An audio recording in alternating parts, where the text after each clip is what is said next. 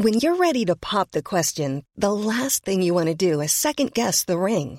At BlueNile.com, you can design a one-of-a-kind ring with the ease and convenience of shopping online. Choose your diamond and setting. When you find the one, you'll get it delivered right to your door. Go to BlueNile.com and use promo code LISTEN to get $50 off your purchase of $500 or more. That's code LISTEN at BlueNile.com for $50 off your purchase.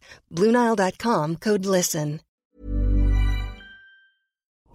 This is a podcast from The Times. Go to thetimes.co.uk.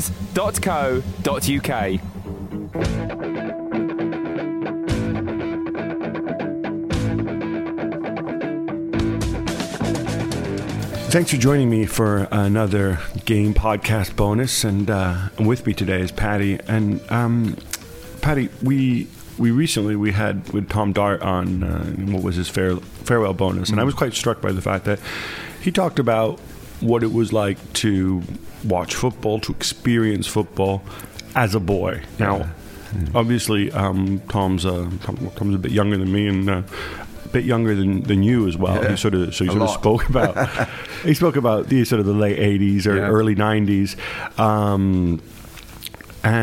But I wanted to get a sense from you, because I'm trying to imagine what, before you don't have to go in this country. Strangely, you don't have to go that far back to find a time when there wasn't much football on television. But when you were a boy, I'm assuming there was even less football. Well, we're going back over 50 years, over half a century. The first experience I suppose I had of football was my grandfather my stepfather had no interest in football, he was a rugby man, but my grandfather recalled the Dundee. I grew up in Dundee, and he recalled Dundee's Scottish FA Cup winning team of 1910. That's over a century ago. And he told me about some of the characters in the team, and they formed in my mind. And I suppose I was a Dundee fan already. Now, how did he know about them? Was he a regular at Dundee in 1910? I think he must have been. Yeah, I think that they must have been word of mouth heroes, because I don't think he was ever a regular attender at the ground. But word of mouth in a way was more powerful than television is now, in the sense that the romance of it was greater. You only talked about the great deeds of the players. You never talked about the time when they tripped over the ball, right, in the mud, which you can see on television now. So they became greater heroes, more flawless, I suppose, and certainly more charismatic. And that's certainly a difference. And of course, there were fewer. We didn't know there was football in England, let alone when I was a little boy, I hardly knew there was football in England, let alone Serie A and the Primera and so on. Did you know about, for example, the Munich tragedy and Busby when you were a little boy? No, in fact, it was just after. I would have been aware of it, but it was just before Munich. I was aware of Manchester United because I knew Dundee had beaten Manchester United 5-1 in a pre-season friendly, and that was sort of a feather in the cap. No,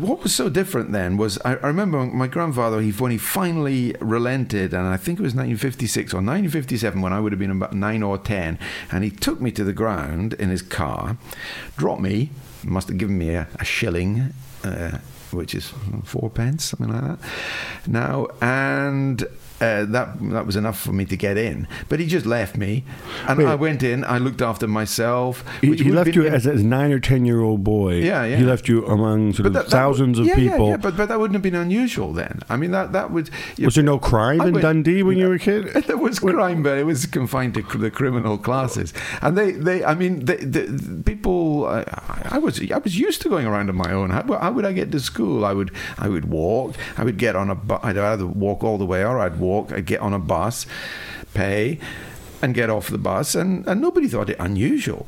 I mean, there was no, I hate the phrase health and safety, because I actually like health and safety, but the health and safety were not issues, or they didn't seem to be. I'm sure there were paedophiles and murderers in those days, but we weren't aware of them, and we weren't scared of our fellow man in the same way. It was a very different world. But anyway, so I went in, and I can clearly remember the match. In fact, I got a Dundee FC history book recently, and looked up the match. And it was indeed, as I remembered it, 1-0, Dundee 1, Hibernian 0. The Hibernian goalkeeper was a guy called Tommy Younger, an outstanding goalkeeper who went on to become head of the Scottish FA. I remember that, and of course the players then became heroes. But the main hero was the dark blue strip, which they still have now, and they're still very proud of it. And I just fell in love with that strip. I'm still in love. The colour dark blue, when particularly in conjunction with white, really turns me on to this day. But can I tell you another thing about what was unique about supporting? We in those days, the reserve team, another thing that was different, the reserve team was very, very important. And it wasn't just a collection of players getting back from injury with a few kids. I remember there was a guy called Norman Beattie. He played for our reserve. He played for Dundee for 10 years, and I think he probably made 8 first-team appearances. He was employed to play in our reserves. Anyway, the reserves we would watch. They would kick off early, so they didn't have to in the winter, so they didn't have to use the lights. A money-saving exercise. We would pay, I remember it was 1.5 pence in modern money we paid to get in. We would go to watch the reserves, and when the match was over, across the road was Dundee United's ground. By then, it would be, because they had a 3 o'clock kickoff and the lights were on, they would open... Sorry, this being Scotland, it gets dark at 2 o'clock in the afternoon, right? Is that I think even in England, right. they have to use floodlights in the winter. But anyway, yeah. So we would come out after our reserve game, walk across the road, sneak in, because the gates would be open to let the early people out from Tannadice, and we'd go up, and that exciting... Why is it that noise of a football crowd sounds better when you can't see the pitch? Oh yeah, when you're sort of walking up, when you're walking up those steps, and you can sort of see you see the sky, maybe yes. the far stand, yep. And then as you sort of make it through into the actual arena, yep. there's a wall of that's. I mean, and the sight of that green grass floodlit. I mean, and of course the noise the crowd make when you leave the ground 10 minutes early and somebody scores. It's the most frustrating noise in the world. Anyway, yeah. So, and we'd stumble up and we'd see the last 20 minutes at Tannadice. But I have to ask. Well, that's pretty good value, isn't it? 1.5 pence for 2 hours of what we consider top quality football. And by the way, young listeners, it's not as if 1.5 pence in Paddy's day, adjusted for inflation, is the 35 or 50 pounds you might pay to watch top flight football today. But I wanted to just ask. I was just fascinated with, how did you know about, I mean, this is obviously pre-internet. I'm assuming there was some radio, but probably not a lot of football, of Dundee football chat on radio back then. Yeah. How did you know? I mean, you talked about word of mouth. It would have been a local newspaper, I would assume. Oh, yes. But I mean, as a 10-year-old, did you read the local paper to find about the ins and outs of Dundee? Yeah? Absolutely. We followed it through. I mean, we're very lucky in Dundee.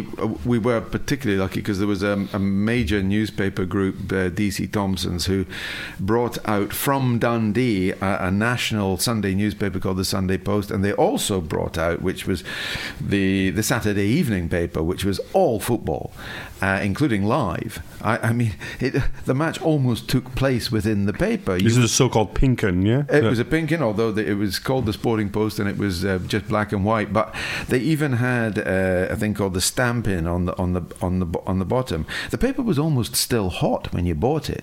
You would leave the ground at 20 to 5 when at the end of the 3 o'clock kickoff, and you would walk towards the city centre. You would buy a paper on the way, and it contained a full report. I mean, this is it was on the streets 20 minutes after the end. Okay, the final scorers would be stamped in by a sort of like a stencil machine. Sorry. No, this is true.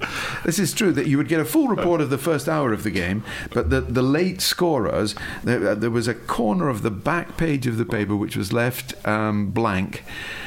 And as the papers went through the final stage of the processing, a sort of stencil thing would stamp in late scorer Gilzine, 71 minutes.